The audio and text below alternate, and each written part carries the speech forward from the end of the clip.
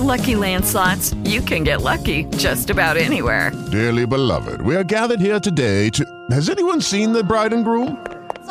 Sorry, we're here. We were getting lucky in the limo and we lost track of time. No, Lucky Land Casino, with cash prizes that add up quicker than a guest registry. In that case, I pronounce you lucky. Play for free at LuckyLandSlots.com. Daily bonuses are waiting. No purchase necessary. Void where prohibited by law. 18+. Terms and conditions apply. See website for details. Happy Monday, happy Tuesday. We had the Labor Day holiday, and this is sort of the unofficial beginning of hockey season because we're in September.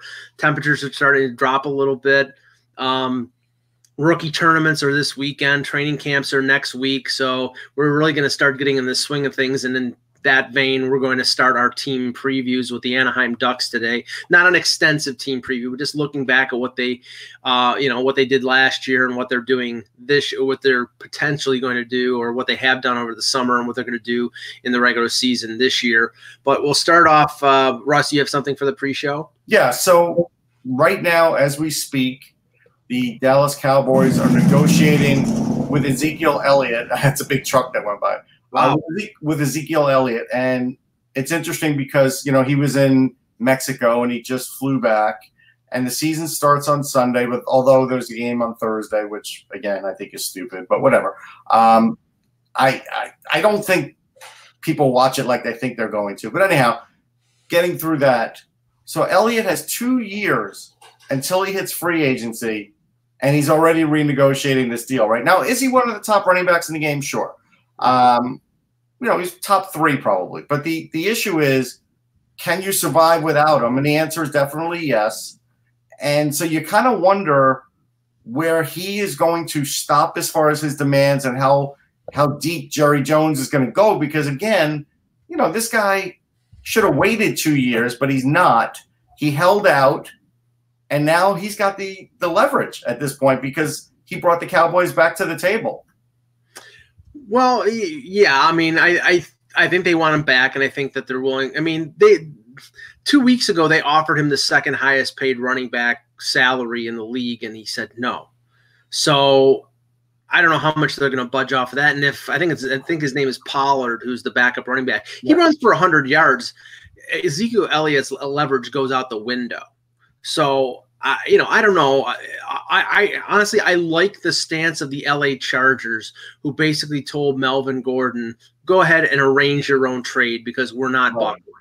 That right. I like that. It's like, screw you. I mean, how about a contract means you're locked in just like the team is locked in. There's no renegotiation. You can negotiate when the contract is up, not before. I mean, I'll go back with the old adage, when I had a 9-to-5 job, let's say first 3 months, right? I did a really good job, maybe even the first 6 months. Right. Like going in for a raise right away? No, because the boss would be like, that's what I hired you for. And in essence, this is what they paid Ezekiel Elliott for. They didn't give him he's not making piddly money. He's making good money. And so I kind of wonder what Peter's feeling is, because sometimes he chimes in for sports, but for negotiations like this, Peter, don't you feel like Elliott's got the edge now? A little bit. To be honest, I haven't been paying too much attention with that. As a Seahawks fan, I've just been jumping up and down about Clowney. So I've been totally absent to other things. But I mean, based on what you just said, I think he does have a little bit. I mean, anyone dealing with Jerry Jones it's going to be a gong show anyways, because that's just the way the guy does things. And I would probably play hardball and use my leverage a ton too, because the issue there is, Dallas is the wealthiest team in the league. Yeah, but he's making $9 million. It's not like this guy's making like $2 million, and it's not like this is not entry level money here. Yeah, no, and I'm not privy to, obviously I won't be privy to any of the internal negotiations for the NFL CBA is coming up fairly soon. I know the NHL's is coming up. Well, it could come up next year based on what the decision the players make before September 15th. But how about, and I realize that the NFL is the only major sport that has non-guaranteed contracts, but how about the concept of if you sign a contract, there is no renegotiation of that contract during the life of the deal. You have to stick to it. We have to stick to it. If you want a better deal, then negotiate one when the deal is up. Not this crap that 2 years in, you get to say, oh, I had a great year. How about giving me more money? No, well, wait until you get a new deal. Or fire your agent. Right. Yeah. Exactly. All right. We will continue with our series of overrated and underrateds. We'll be brief on this one, but it's, until we really get into camp and the new picking up, it's interesting. We've had some good feedback on it. We've talked about the Beatles. We talked Stones. We talked Led Zeppelin. We're going with the rock classics here, and we're going with the Who. It was just by happenstance. I know Jan Levine, who's been the guest on our show many times, just saw the Who in New York City, and I guess they're playing in Toronto either tonight or tomorrow night.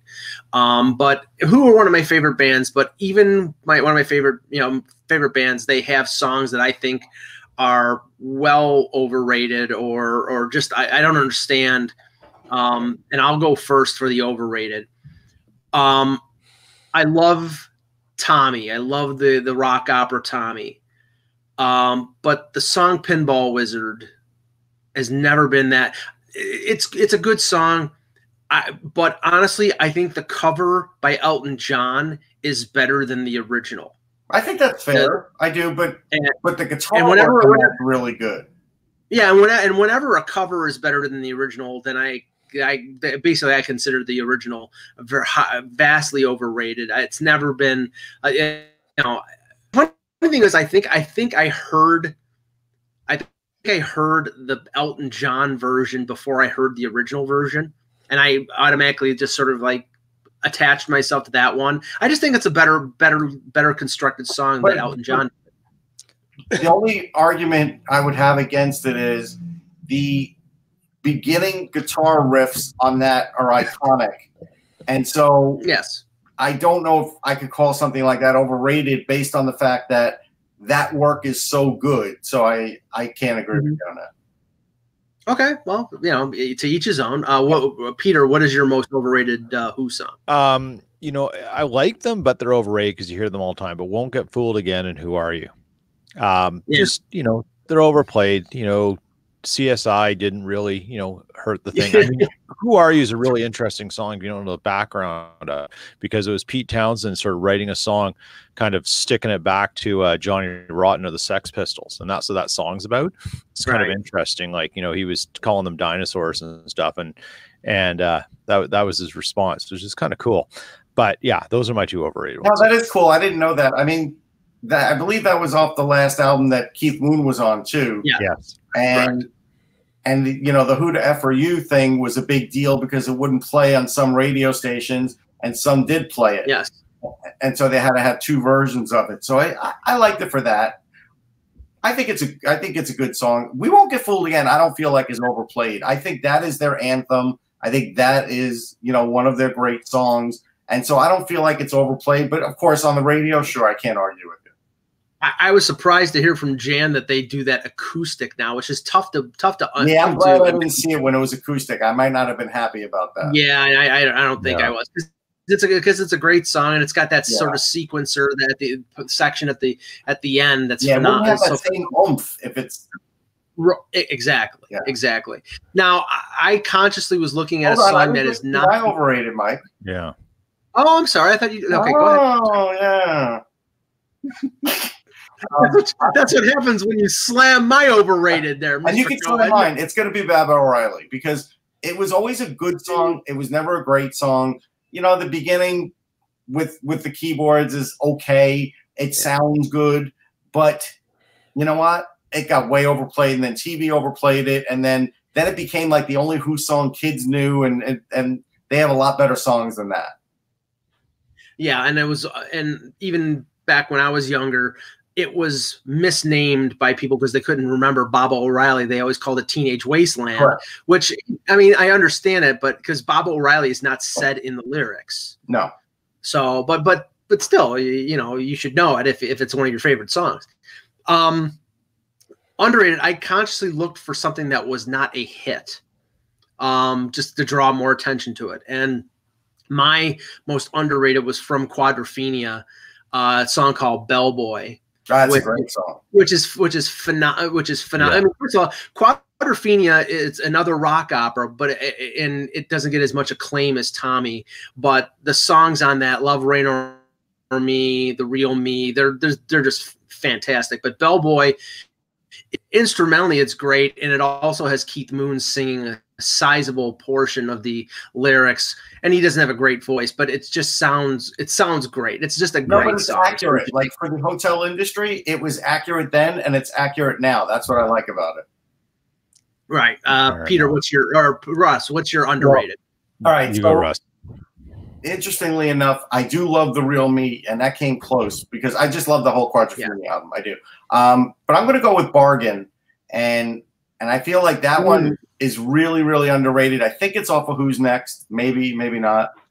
But I really think that one is one of those deeper cuts that if you play it, you realize, yeah, you know what? Everything about that song's really strong.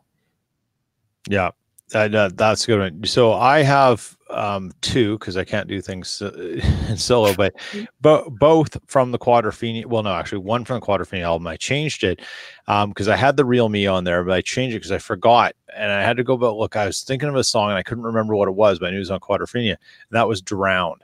Love the piano intro on there. Drowned is fantastic. And another favorite song is Sparks. Now, you're probably Sparks. It's an incredible instrumental. Yeah. And it's complex. It's thrashy. It's got prog rock kind of elements to it. It's awesome. I highly recommend. If you haven't heard it, go listen to it. It's really good. I do have a good. That one I don't know much, so I'll definitely have to. And I remember sort of an honorable. It's on Tommy. Sorry, I had to remember what album it's on. Okay, I probably know it and just don't know the name of it. Yeah, it's like I think that is the case, Mike. But what I was going to say though, a good album to get. They have the Quadrophenia demo tapes, and I highly recommend it because some of those songs that Townsend wrote, on that demo, he's singing them, right? I gotta say, a couple of them, he probably does a better job than Daltrey. I actually think I like the Love, Rain or Me on the demos than I like the production value. Obviously, is much better on the album, right? But Townsend's got that really high pitched voice that sometimes it's better than. I mean, Daltrey could hit big notes too, but Townsend had a very unique voice, and sometimes there's just better attuned to certain songs. The other honorable mention for me was getting in tune, which is a great. Getting in Tune is a real good one. Yeah. But so interesting enough. Just because you're talking about this, I had to look up. I couldn't remember what Sparks on. I realized Tommy, but there's a 2013 live disc that was released of Tommy. I have that. It's good. And it was most of it was recorded at the Capitol Theater in Ottawa in 1969. Ooh. And then a few songs from the Swansea Football Club in June 76. What an incredible sort of 7-year gap to kind of pull an album together. Like, it's interesting. I have to say, and it's really good too. And this will be the last thing. I have to say, I remember it was the early 90s, maybe 92, 93, where they did, I think it was the 25th anniversary, or close to 25th anniversary of Tommy. And they did a star-studded concert with, Phil Collins played Uncle Ernie and Patti LaBelle and I think Billy Idol. And one of them was Steve Winwood, and Steve Winwood played the Hawker, played the Eric Clapton character from the movie Tommy. And Steve Winwood is not known as a phenomenal guitar player. He's a very tasty guitar player. He was incredible in this video. It's on YouTube. You should check this out. I mean, I'm a big Steve Winwood fan, and he was friendly with the Who because I think they're from the same area of England, and it was just great. So there's so much great stuff. Well, that first Winwood solo album, he played every instrument. Yes. Yeah, so he is really talented, no doubt. Very, very talented. Okay, let's get started. Hello, Hockey World. Today is Tuesday, September 3rd, 2019. I'm Peter Tessier in breezy Winnipeg. Russ Cohen from Sportsology. Not as breezy as Florida. And I'm Michael Agello, and this is the HockeyBuzzCast here on HockeyBuzz.com. We hope everybody is safe down in Florida with the Hurricane Dorian bearing down on them. All right, we'll start with the latest news and the sort of retirement category. First, the one that we know for sure is retired, because Nicholas Kronwall came out today, and the Detroit Red Wings tweeted out that Kronwall has retired and will be joining the Red Wings organization as a advisor to General Manager Steve Yzerman. So that answers the question, Russ, of whether Kronwall was going to come back. I think it basically looks as if they told him, yeah, you could come back, but you're probably not going to get a primary role. You maybe even be a seventh defenseman, and that kind of situation where they want to find out about some of their young kids like Chalowski and Roenick, and maybe he wouldn't get the ice time. And he wanted to spend his entire career with the Red Wings, so he went that way. Yeah, I mean, in a skating league, he wasn't going to last. And last year was pretty valiant that he even got through it. The team's not going to go very far. Even if you love the sport, better to walk away and take the good job. Like, you've had your years. He was a really good defenseman, really rock solid, tough. We all remember hits like on Marty Havlat and guys he's destroyed over the years. He's not a Hall of Famer, but like as a Red Wing, he's like a Red Wings all-timer. And that's why it's smart for Yzerman to keep him around. He definitely could help other defensemen. Good move. I'm happy to see him go out this way. Peter? Yeah, it's nothing wrong with how it all ended. I mean, it's time. Like, that's really what it is. It's time. And, he gets to stay with the organization. I agree with what Russ said. I mean, I don't know if there's any more to add to this. Like, what more was Kronwall doing out on the ice that was going to bring anyone value? And he didn't sign a one-day contract. Thankfully. Yeah. Well, yeah, because he spent his entire career. If he had gone someplace else at the trade deadline, he probably would have signed the 1 year or the 1 day contract, Russ. Which I agree, it's sort of lame, but it is what it is. Now, the other news that happened yesterday, it's up for interpretation, but Justin Williams came out and basically says, "I'm going to take a break." He didn't say I'm retiring. He said, "I'm going to take a break," which would lead me to believe, and maybe I'm off base here, but it would lead me to believe that he's leaving it open to joining another team other than the Carolina Hurricanes. Now, he was their captain last year. He scored 20 goals, 50 points. He had a good year. It looked like he still had something left in the tank. We know what has happened in terms of other players and other people who have worked for the Carolina organization. My first conclusion here, Russ, was that Dundon got cheap again and didn't want to give Williams the kind of money that he got last year on his last contract. So this is his way of keeping his options open. Maybe he doesn't want to retire. Maybe he's going to wait it out and miss training camp and miss a month or so and get a little extra rest because he's an older player. But I don't think it's a guarantee he's going back to the Hurricanes. I don't know. I mean, he should learn from Ross Geller. I mean, it didn't work out with the English chick when he and Rachel were on a break, and it's going to be the same thing here with Justin Williams for sure. Yeah, but she was hot, though. The English girl was hot. But it wasn't long lasting, Mike. But anyhow, Justin Williams did better than I thought he would last year. What I think is happening here now, and I think he was probably the fire starter in them with the post-game shenanigans, all of that. And he enjoyed that. I think what happened after that is the Hurricanes got carried away with themselves as far as how good they thought they were and are going to be. And I think they're improved, but not in every area. And I do think they didn't offer him what he was looking for. And I think he sort of looked at that and probably said, I don't know. I mean, I don't even know if I want to go anywhere else. So now maybe he just says, you know what? If this is what you're giving me, I'd rather not play. And I don't think he's doing it to get a better negotiating deal. And I do think there's something to him not being 100% sure, because we've seen athletes do that. But certainly Don Waddell didn't go out of his way to make sure he was on the opening day roster. Matter of fact, the quote that he gave was kind of like, well, we were preparing to do this without him. And it's like, yeah, except he's one of your 2 best players on the team, right? Or most valuable. And so it's easy to say that you were planning on this without him, but not having him hurts. And so I just don't feel like Carolina did enough to make him want to cross over that threshold from either being retired or partially retired to playing. And I don't feel like they did that. Unless my memory is faulty, Peter, Justin Williams is the guy who set an overtime winner against Washington. This guy was a valuable player, and he was their captain. So, I mean, if they didn't make him feel like he was wanted, or by him, and honestly, if you don't offer him good money on a 1-year contract, I think you're disrespecting the guy. I have a feeling this is sort of like a Matt Sundin situation with Vancouver, where he sits out, a couple months, and then, if there's a team in trouble, or if there's a team that he thinks he can win another Stanley Cup with, that he signs on then. I don't think he's closing the door. No, it's really curious. That's for sure. And is it a case of him and the Hurricanes not finding the right deal? And, whether it be term or whether it be dollar value, like per year, that's the tricky one. There's really no insight into what it is. It's just a lot of guessing.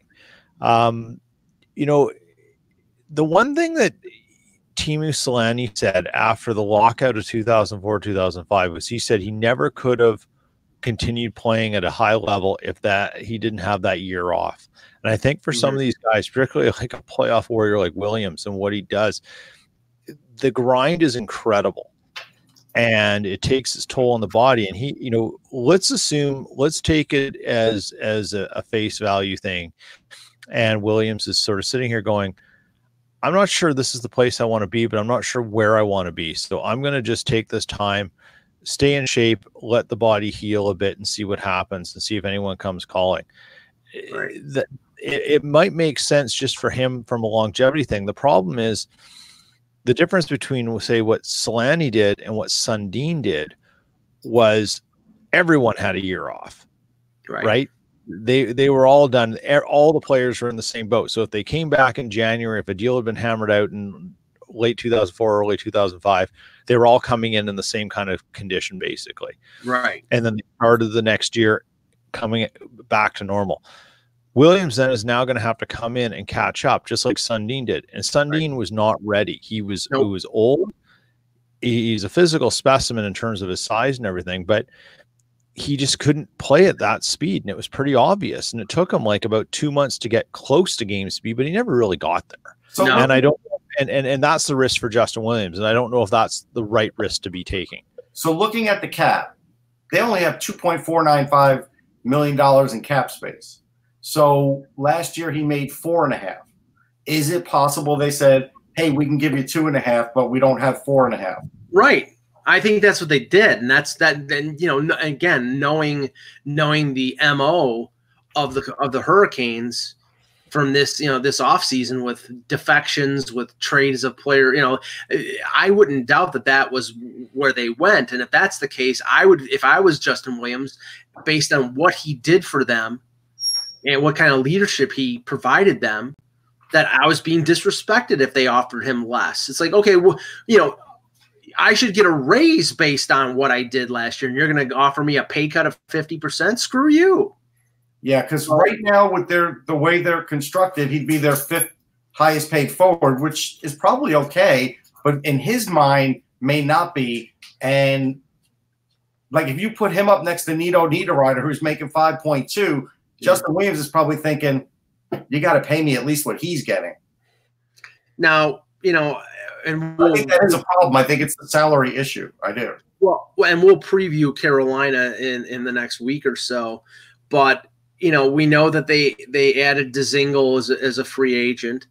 I know Eric Halla was new. That Neckish is going to probably make the team this year. So there are players that they've brought in that can make up the difference for Williams. But I look at this team and I think in terms of repeating as a playoff team, I think they're in trouble. Well, it doesn't help their chances. Let's put it that way. Yeah, I mean, and Peter, the one thing, and then we'll move on, but the one thing I look at their team, and I think the absence of Williams is going to hurt, but I keep going back to their goaltending. Their goaltending went from Mrazek and McElhinney, and McElhinney had the best year of his career, to Mrazek and James Reimer, who has not had a good year in 3 years. I agree. That's the trouble spot right there. Like, what's between the pipes for the Hurricanes is a total question mark right now. Yeah, it's about 6.6 million dollars of question mark. That's what it is. Yeah. Now, some interesting. We're going to hear more of these probably in the next week as we work up to training camp. Lance Boma signed a PTO with the LA Kings. Now, I'm not saying that he's going to make the LA Kings, but he played in the KHL last year. This was the interesting thing. Last week, Jason Pominville was skating in Buffalo with some of his former Sabre teammates. He supposedly was amenable to, coming back to the Sabres, wanted to, but there's a question of whether the Sabres were interested. Well, Eric Engels, former hockey buzzer now at Sportsnet, reported that Pominville and that the Montreal Canadiens are considering bringing in Pominville. I don't know if that's on a 1-year deal or if it's on a PTO. They've got plenty of cap space, so they could, and I think they have plenty of contracts under 50. So it probably would be a straight deal rather than him, going on a PTO with the Sabres, which I think would be a bit of an insult. But, yeah, I don't think he's going to do that. Yeah, but Montreal's got the cap space, and Pominville scored 16 goals last year. So I mean, it would not be a bad signing. I don't know if Peter, needs it. That's the thing. I don't know if they need it. Well, I don't know. I don't think they have enough scoring. Okay, let's talk about the elephant in the room. Hold on. So okay, Cole Caulfield over the weekend had 4 goals. So for the people that are worried about Cole Caulfield scoring, don't worry about it. He's going to score his entire career. So right. At the end of this season, however far Wisconsin goes, Montreal will probably get Cole Caulfield this year with the big club at the end of that season. So whatever you're worried about lack of scoring, he could be a shot in the arm late in the year. Yeah, but do you think that that organization wants to put him at 19 years old into the NHL? Let's put it this way. If he scores 40 goals in college hockey, which hasn't happened in a very long time, since the mid-90s, something like that, he's going to get fined and he's going to get put in there. Yes. Right. Now, Peter, I mean, I have nothing, especially when they have openings. I would say that the Canadiens have openings. Now, they struck out on Aho. The free agent offer sheet didn't work. And I'm not saying that Pominville is anywhere close to being as an impact move as bringing in Aho, but there is a need there for sort of support scoring. And he did score 16 goals last year. I think he still has something left. I know there was a sort of an analytical analysis of Pominville that said that his numbers were really good last year, and they were surprised that the Sabres didn't opt to bring him back instead of bringing guys like Zemgus Girgensson or Johan Larsson. So if the Canadiens do this, I think it would be a smart move. Yeah, I think it would. The thing about Pominville is he's, he may be older and he may not be doing what people have sort of traditionally expected of him, but he's doing things that are a little harder to notice with the eyes, and he's helping teams in a way that maybe you can't quite see. And that's the smart play that teams have to make now. Not paying too much, finding sort of these areas where they can get players on the ice that don't hurt them, and maybe provide a little boost in areas that they need a boost in and are flying under the radar. This is the stuff that data really has its value in, and you should be using it to find these kinds of deals. I mean, it's easy to say, well, you got to get a Mitch Marner or a Rantanen. We can all figure that out. We don't need data to do that, but we do need it to find these other things. And there's certainly enough data and some chalk out there that Pominville is that kind of player that's worth taking a run at. I guess the mailman is there, right, Russ? I don't know who it is. Yeah, someone. I think she's calmed down. Yeah, either that or Kaya really agrees with Peter's point on what he was just talking about. Now, does like Peter. Yes, well, yeah. Well, okay, then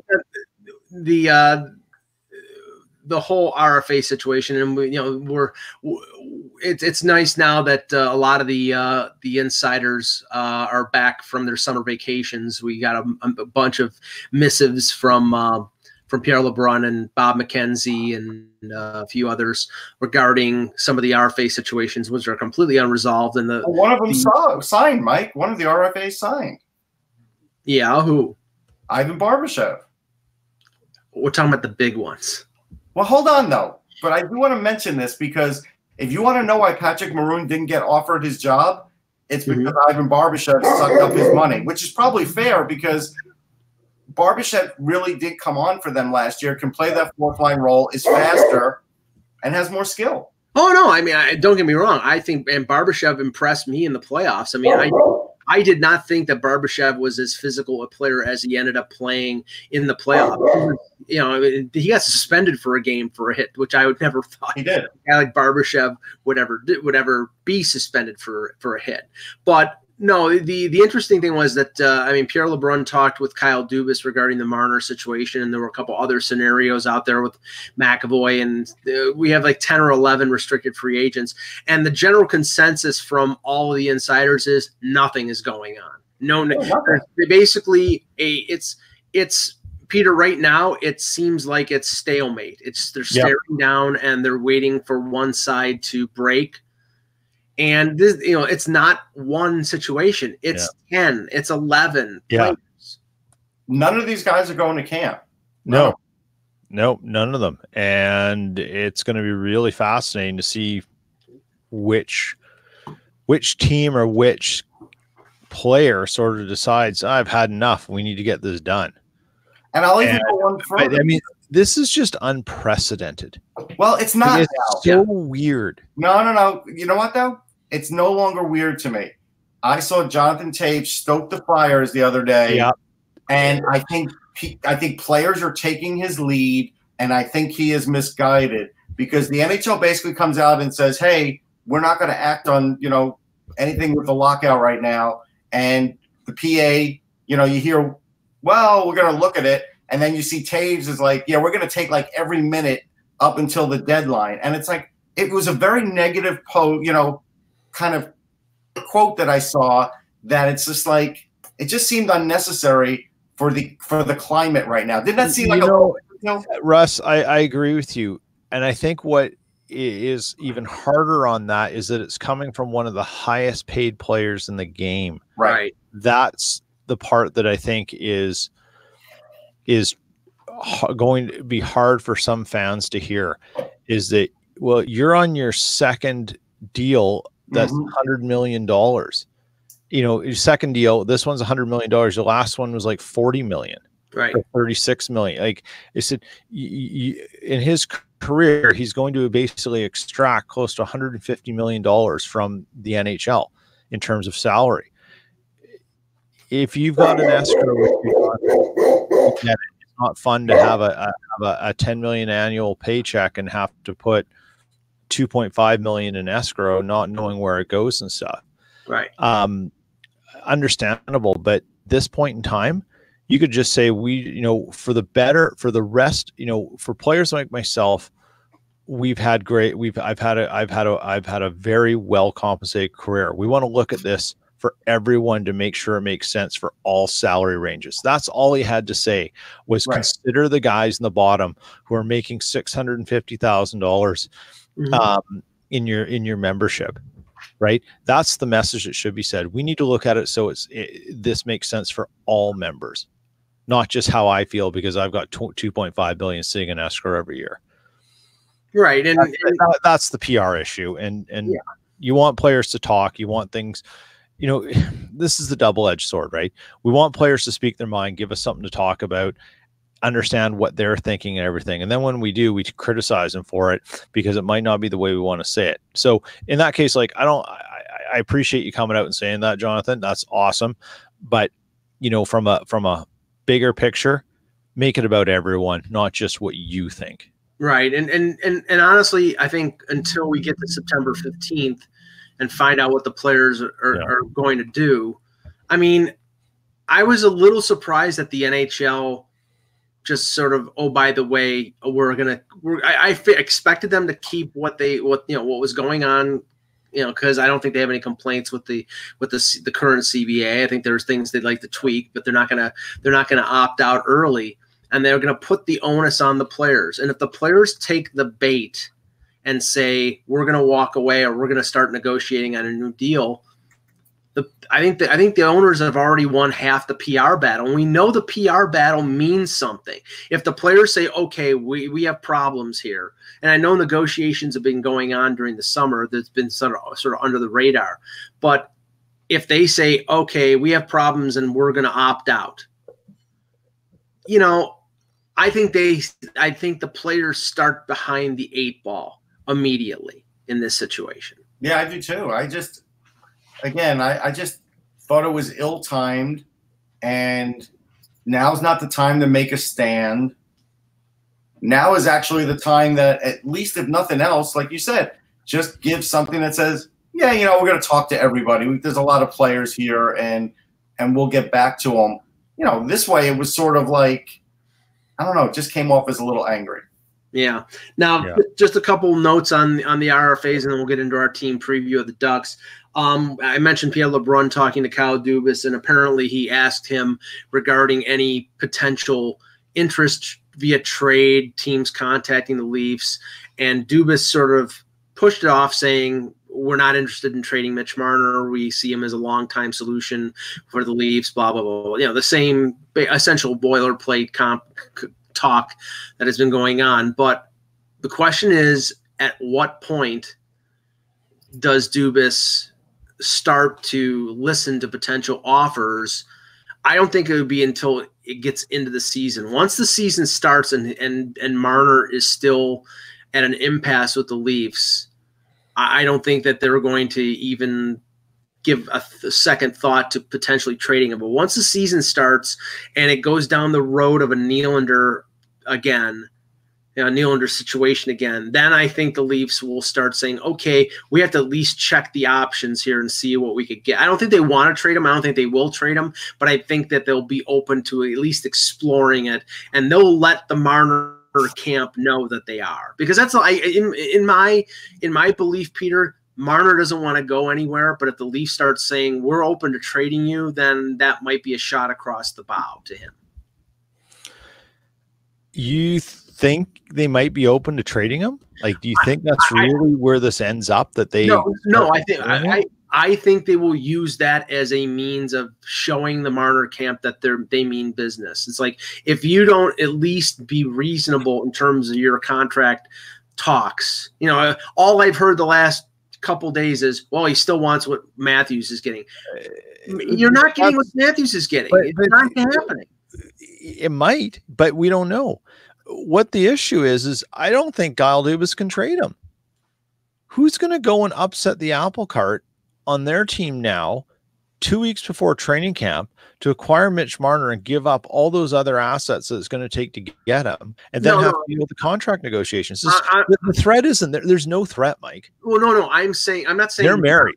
They're married. They have to get a counselor to come in and sort the issues out. I'm not saying it would happen now. I'm saying if it goes into the regular season, then I think the Leafs will start to say, okay, we at least have to explore the possibility of trading him and see what is out there. Right now, what they have said is, we're not interested in trading him. We believe he's part of this team. He's an integral part of this team. We don't want to move him. But if it gets to October and Darren Ferris and Paul Marner are still sticking to their tune of, well, we want what Austin Matthews got. Well, you're not going to get that. So, then the Leafs have to explore other options. And I don't know if they'll act on it, but I think that they'll look at it. I just think right now, agents have told guys, be prepared not to go to camp. So they're not. And while camp's rolling on, everybody's just going to do nothing. And I think you'll roll into a couple of preseason games and everybody's going to do nothing. Right. And then I think there will be some discussion before the season starts. Mm-hmm. But again, if everybody plays this stalemate game and everybody's waiting for the other guy to sign and everybody's agent's saying, well, wait, because we want to see what this guy's getting, then it's possible they're all going to go through the start of the season. Like, you know, if everybody has to wait for somebody else, that could happen. Right. Now, Ross, you had something on the KHL and statistics that they're doing. I did. I find it interesting, and it's probably a little disappointing that they get to be the first league that goes with the smart puck with the real-time stats. I mean, if anybody watches this show, we've been pushing for this forever, right? And I think the NHL is going to start to use it this year. I don't know to what degree, but the KHL is using it. And so here's what it's doing for them. Besides being able to put out a press release that says, hey, we're using it, they've got heat maps. They've got, miles per hour on shots. They've got face-off statistics, which I think is really great because I'm a guy that likes to know face-off statistics, but more, look, you can get them off the box score. But now they have graphs that look a lot nicer than if I just want to get it off the box score. They also have, completion rates, traffic in front of the net. That's part of the heat map. Travel distance for players, fastest skaters. Mm-hmm. All of these things, I think, add to the broadcast. And, Peter, if we wanted to get to why is Sportsnet having problems, well, I'm sure Sportsnet pushed, or maybe they didn't, I don't know, for this to be a part of their broadcast because this is something that fans would definitely be interested in. Now, oh yeah, some of the older fans, though, got upset because at the All-Star game when they were doing some of this, like the names got in the way. But, there's an easy fix for that. I think that was just because it was the first time and it was clunky. But there's an easy fix for that. But, Peter, don't you think that this is like the easiest way to improve a broadcast? Absolutely. Give people more that they can chew on and enjoy. It's easy peasy. Do it. Like, don't complicate it. It's not hard. And, bravo for the KHL for getting this done and moving on with it. Right. Yeah. I think, we know what's coming in terms of, the NHL's announced it and stuff. How they package it is going to be everything. Right. If they go down the road of what they did with, what's their face, who did the data stuff on the website. SAP. Sorry? SAP. It's going to flop in the worst way. There's a big term used in a lot of industries right now in terms when you're doing customer engagement. So it's customer experience and how you provide people with access to data. They need people who are not necessarily data scientists. That's getting the data and figuring out what to do with it. They need people who are visualization masters who can give you ways to present the data and make it palatable so people aren't overwhelmed by it. How you package it and show it and present it is going to be everything.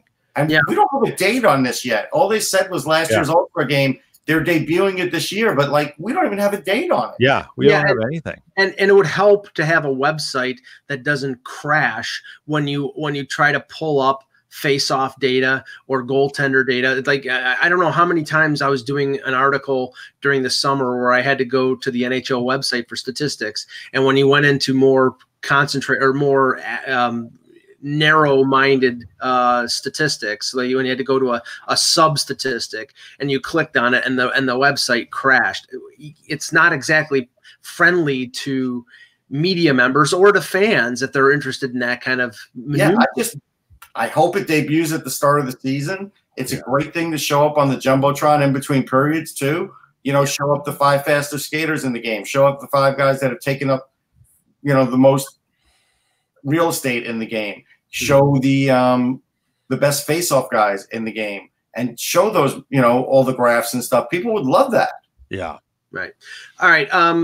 Our preview is we're starting alphabetically with the Anaheim Ducks.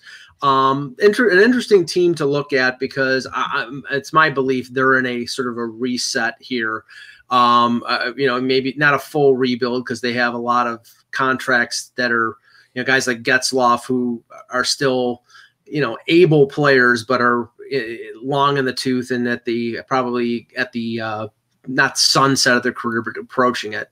Now, the Ducks were 35, 37, and 10 last year, 80 points, only scored 199 goals, had a minus 52 goal differential, which is surprising because Gibson played fantastic last year until he had some injury problems later on in the year. Russ, I think that the big problem with the Ducks, now we know they bought out Corey Perry. Kessler is probably not going to play the rest of his career. He's got a few years left in his contract. That's probably going to be an LTIR situation. But with this team, the road to success is going to be based on the young guys in their organization and how quick it takes them to acclimate themselves to the NHL. Sam Steele, Troy Terry, those young players, if they can, and Steele had a good year in the American Hockey League, if they step up and play well, I don't think they're going to contend for a wild card spot this year, but I think it would probably be by next year with some other additions, they could be a team that could challenge for a playoff spot. I mean, with all due respect to like Ryan Getzlaf, who's only 33, he had 48 points. Right. But at least he was the leading scorer. At least the year before, when I was getting on him a little bit, he ended up with 61. You go look at Mark Messier at 33, and he was scoring a lot more. I remember for a while Getzlaf was drawing some comparisons. He's got to have a resurgence, and it's not unreasonable to think that he should. Maybe someone like Sam Steele does make that happen for him. Raquel's their best goal scorer, which isn't a bad thing, but it's not a great thing. They don't really have a sniper anymore. Last year they had crumbling infrastructure. They had, good goaltending, decent defense. It's not enough. This league now, you've got to be able to put up some scoring too. And so we'll see if this year guys like Steele really add to it. I don't know, man. I mean, Nick Ritchie's got to add to it. He's only 24, so maybe he can. I mean, Ritchie only had 9 goals. Like he had 14 2 years ago. He's got to somehow power himself and get a few more goals. You just start looking at this team and you look at all the players, Silfverberg is not even that old. He's 28. He had 24 goals. So that's a good year out of him. He's got to keep that going now. He's one of their best players. It's definitely lacking offensive ability, though. And Peter, one of their strong areas for years has been their blue line. They've seemed to find gems and promote them up. And now, if you look, they traded Vatanen to New Jersey. They lost Shea Theodore to Vegas. Last year, they trade Brandon Montour to the Sabres. They get Brendan Gooley back. But now you got Fowler, Lindholm, and Manson. And the second half of their defense is Brendan Gooley, Michael Del Zotto, and a Corbinian Holzer. And Russ can say about Jakob Larson, who he's a pretty good defensive prospect. Pretty good. But the depth of their blue line has been weaned the last couple of years. And now I think it's, the top half is pretty good. The bottom half is not that great. No, and there's just a lot going on with the issues that the Anaheim Ducks have. And the fact is they're wasting away the joy of John Gibson and what comes with him, right? Like, I mean, this guy, he should win the Vezina. I mean, to quote a classic Don Cherry line from one of the early Rock and Sock'em hockeys, the guy faces more rubber than a skunk on the Trans-Canada. I mean, it's unbelievable. And, he could single-handedly keep them somehow near contention should all the other things fix themselves in some way. That's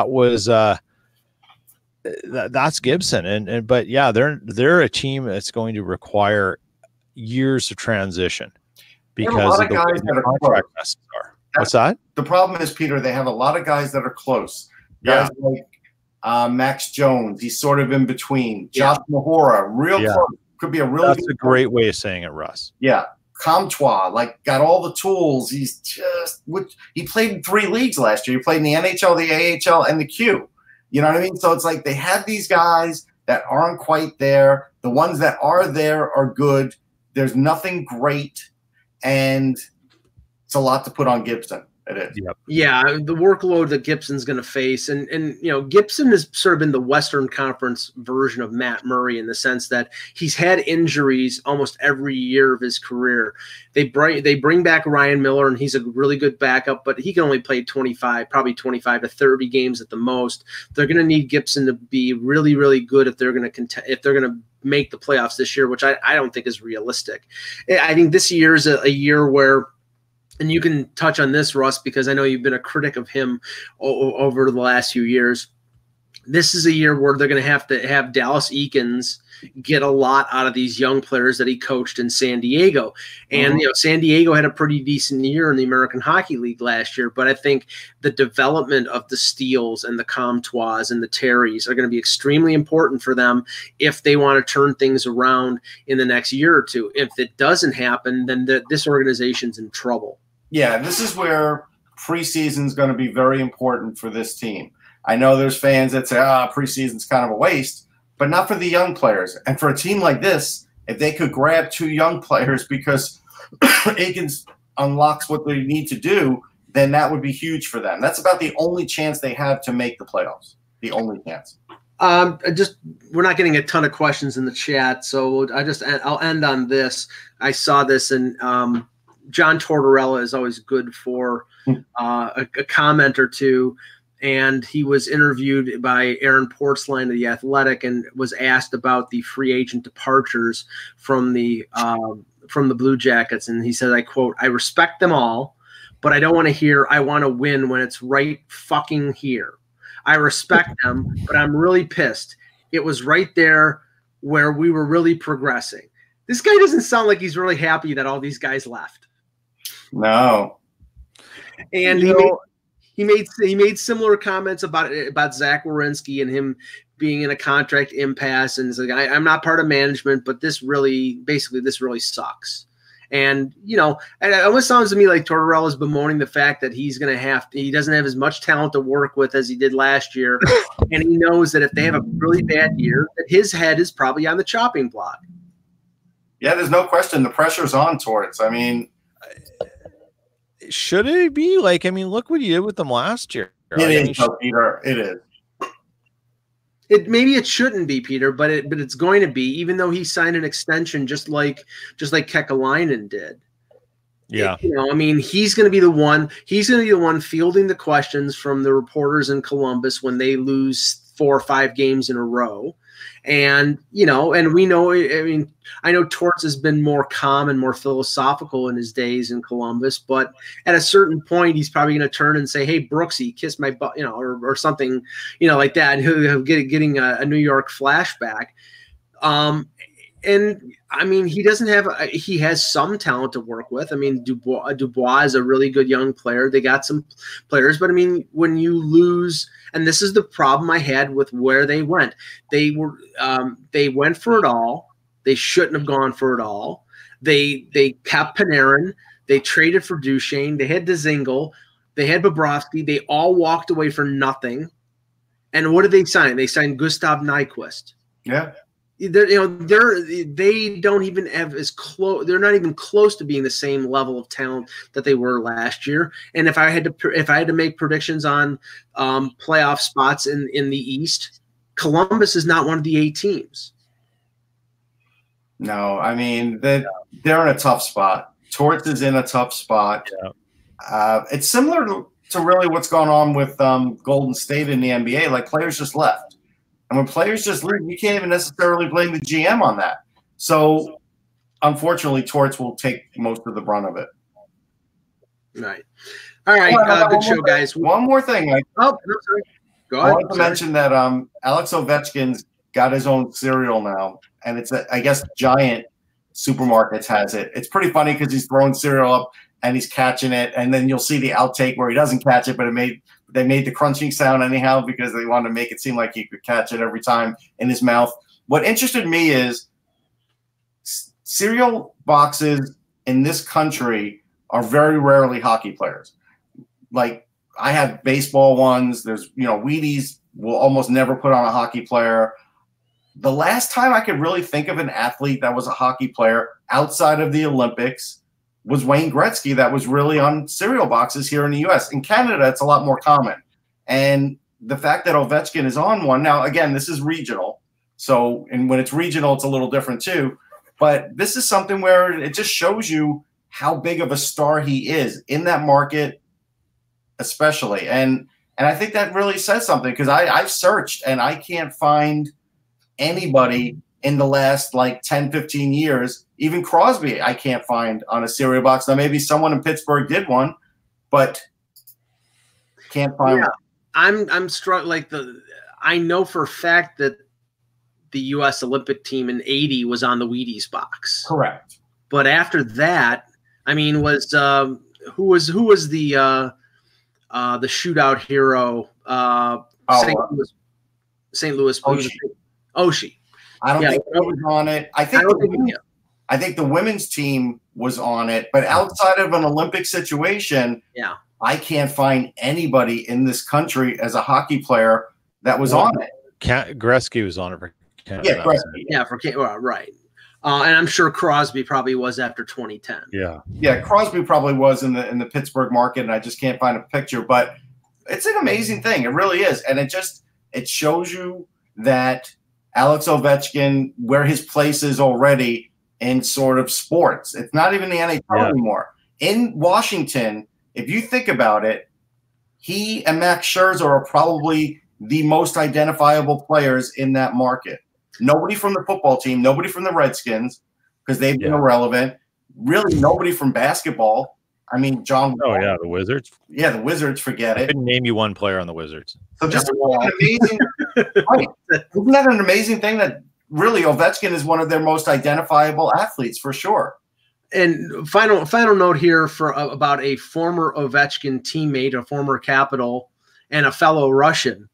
I was taken aback by the fact that 35-year-old Alexander Semin was named a team captain of a team in the KHL. Yeah. I mean, was there a shortage of leadership on that team? Because I have to say, Semin is not exactly my idea of a leader. But this is one of those situations probably where they give him the captaincy, hoping that better things will happen, because everybody who gets Alexander Semin on their team hopes for better things. And like Peter always says, hope's not a plan, and usually Semin does not come through. I hope they didn't sign him to a multi-year deal. Well, what did he? I'm going to look him up. How many points did he have last year? I don't know, but we'll talk about it tomorrow. For Peter Tessier, for Russ Cohen. 41 points, 19 goals. That's not terrible. There you go. I'm Mike Lagello. Thanks for watching, and remember, without the buzz, it's just hockey. With the Lucky Land Slots, you can get lucky just about anywhere. This is your captain speaking. We've got clear runway and the weather's fine, but we're just going to circle up here a while and get lucky. No, nothing like that. It's just these cash prizes add up quick. So I suggest you sit back, keep your tray table upright, and start getting lucky. Play for free at LuckyLandSlots.com. Are you feeling lucky? No purchase necessary. Void where prohibited by law. 18+ terms and conditions apply. See website for details.